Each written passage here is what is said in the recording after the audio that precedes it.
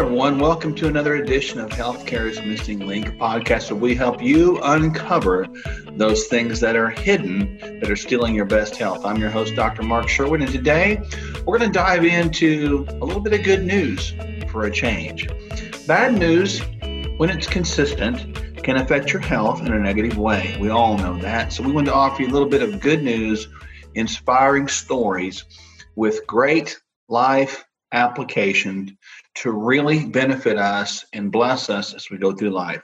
Remember, if you are blessed, you will be a blessing to other people. So to be a blessing, you need to first bless other people. So we're going to tell you two stories today that are real stories. One is an incredible act of thankfulness.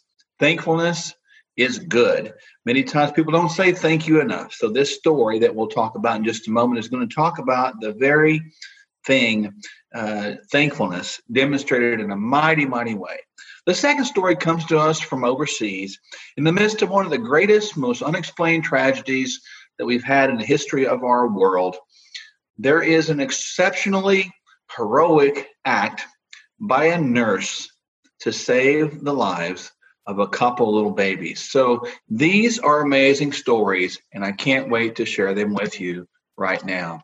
First and foremost, we're going to talk about a story of a teenager who has actually got this wonderful idea to say thank you in a unique way. She began to create a global card campaign. Think about this, a homemade global card campaign. Jessica Ong, OMG. She decided that a few months into the pandemic, and she's 14 years old, and we like to share stories of young people because young people have fresh minds. The Bible talks about us becoming young again and to be like the little ones. And so maybe we need to think in a fresh way like a little kid.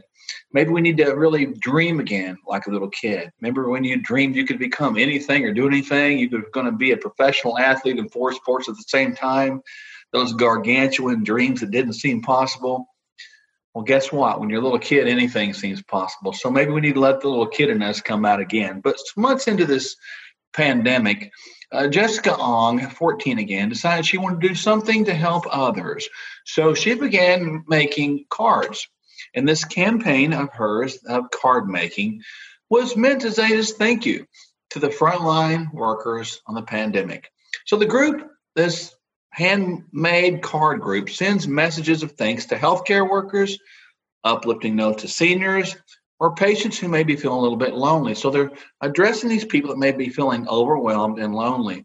This small act of kindness, of course, got started at her home and has spread across the country and even the world through, guess what, a little social media page called Instagram. Jessica says this, and this is her quote, not mine. I think a lot of teenagers nowadays, we feel so helpless right now, and it's really hard. And we don't know what to do. But we can give that support to people in the form of a card. What wisdom from a 14-year-old young woman. So Cards for Kindness has more than 530 ambassadors in 30 countries located around the world. I mean, this started from Jessica's 14-year-old dream, Cards for Kindness. She further states, and she's quoted as saying, it makes me want to care for people more when I see complete strangers are sending so much love to each other. Friend, kindness is contagious. Thank yous are contagious. Be kind and say thank you more often. Now, Ong, of course, she feels empowered during this time of such uncertainty and wants others to join her in this project and also this feeling of empowerment.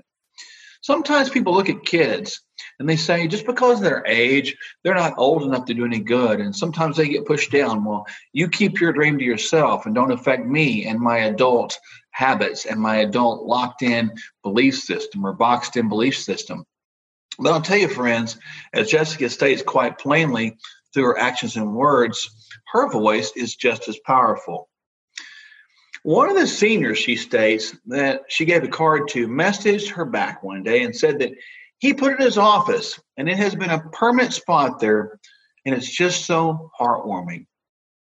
Jessica really understands this when she realizes that every one of these people Knowing they're loved and cared for and supported brings life in the midst of a lifeless, uncertain, and even lonely situation. Lonely, of course, makes us more susceptible to not just the detachment portion, but the susceptibility to depression. And sometimes loneliness can be quite scary. It's really important that we don't allow loneliness to become the norm in our world. So from Atlanta, Georgia, to San Diego, California, to countries all around the world, the Cards for Kindness Clubs works to bring a personal touch to those who need it most. It's a growing group of young people, and who they found in its challenging times brings unexpected opportunities to make a difference. In the first 6 weeks of this pandemic, they made and sent more than 1,000 cards. And all the cards, many of them are at least handmade art. So Cards for Kindness continues to this day to spread joy, hope, love, and caring. So far, they've made over 14,000 cards and do not plan on stopping. What's the takeaway message from this good story? I touched on it earlier. Find an opportunity and a place to be kind, to say thank you. Your challenge with this story and the application is this. When you hear this podcast, as soon as it's over, and it's not going to take very long to listen to the other story because you'll be amazed, you need to reach out, send someone a card, send someone a thank you card. Maybe you need to pick out one thank you card a week to send to somebody. Don't do it because you're trying to get something back. Do it because you just want to encourage them and say thank you for all the good and the gift they've been in your life. Our next story comes from overseas in the Middle East, in a place called Beirut, Lebanon. Many of you know at this point there was a massive explosion from some stored up ammonium nitrate. But in the midst of this explosion, where many, many people were killed, there was heroically and somewhat still, unbelievably, it's got me straight shaking my head right now still, and I just told my wife about it. There were 3 infants from this explosion who were saved.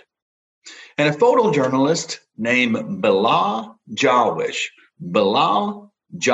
was at home on the outskirts of Beirut when an explosion which killed at least, as far as we know, 135 people and injured more than 5,000 and damaged more than 300,000 homes rocked this Lebanese capital, the city of Beirut. Hundreds of buildings were destroyed or disfigured by the explosion, which officials have linked to some 2,750 tons. I didn't say pounds, I said tons of confiscated ammonium nitrate stored in the city's warehouse for several years. Amazing. Regardless of how it got there, and regardless of what happened, in the midst of some of the greatest tragedies of the world, people can come together. They can come together and do some heroic things when life matters.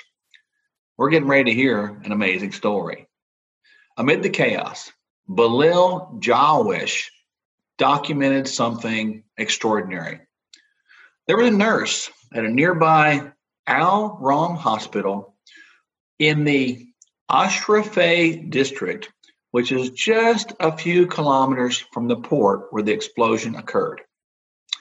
So Mr. Jawish, he followed the smoke until he reached the port of Beirut. Of course, he's a journalist. He's going to capture all this.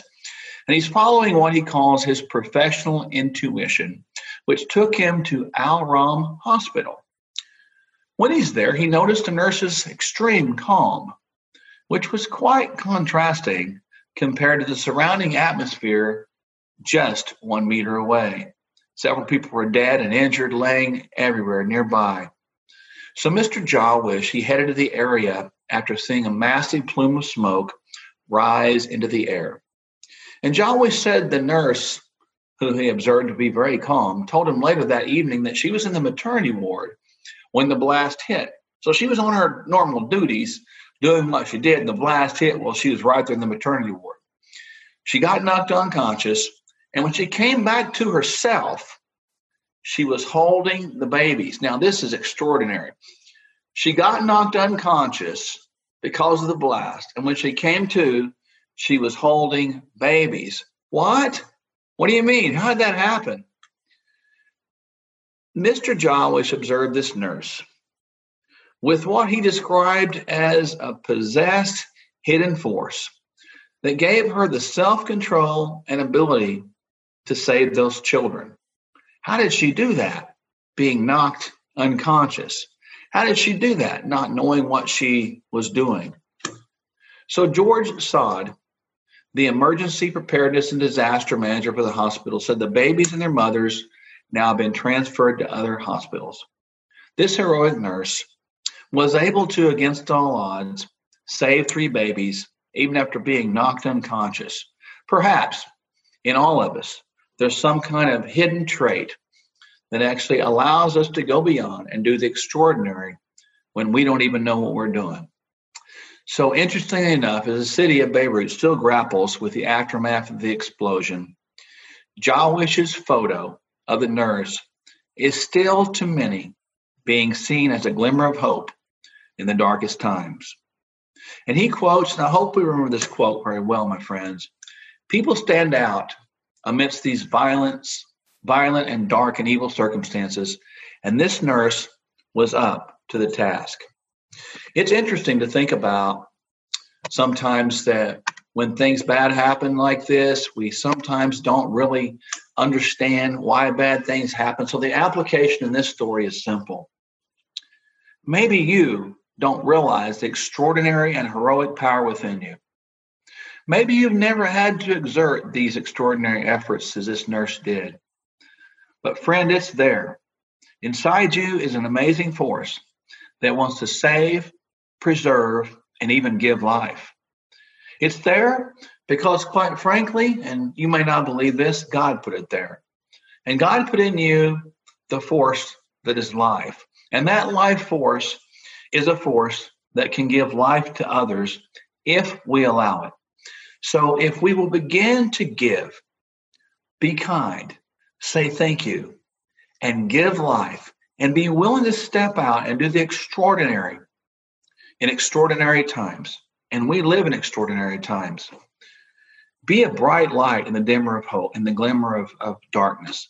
There's enough evil out here right now, enough darkness. But I remind you that we are supposed to be hope givers, hope dealers. And we're supposed to shine like the darkest, like the brightest stars in the darkest nights. If you've ever been out in the country, you know what I'm talking about. You might see a lot of dark sky, but all you see is those bright stars lifted up and all around you, lighting up everything around you. When you think about it, there's still more dark than there is light. But any amount of light will overpower any amount of darkness. So when you get overwhelmed, when you feel tragedy, when disaster strikes, when it seems hopeless, give hope by saying thank you. Give hope by being kind to someone, just because. Thank those first responders. Thank those first frontline workers. Thank those people that have done something extraordinary in your life. Be willing to step up and be heroic. Stand out, step up, speak up. And when you do, you too, just like these two, will shine like those bright stars in the darkest of nights. I hope you've enjoyed this podcast. I hope it's made you smile. Remember, smile is like good medicine to the soul. So that does provide a lot of hope and healing, health, and life. We're always grateful for you listening. So make sure that you always go down and push the subscribe button and find out what and who is coming up next. Remember, don't let those hidden things bog you down and steal your health.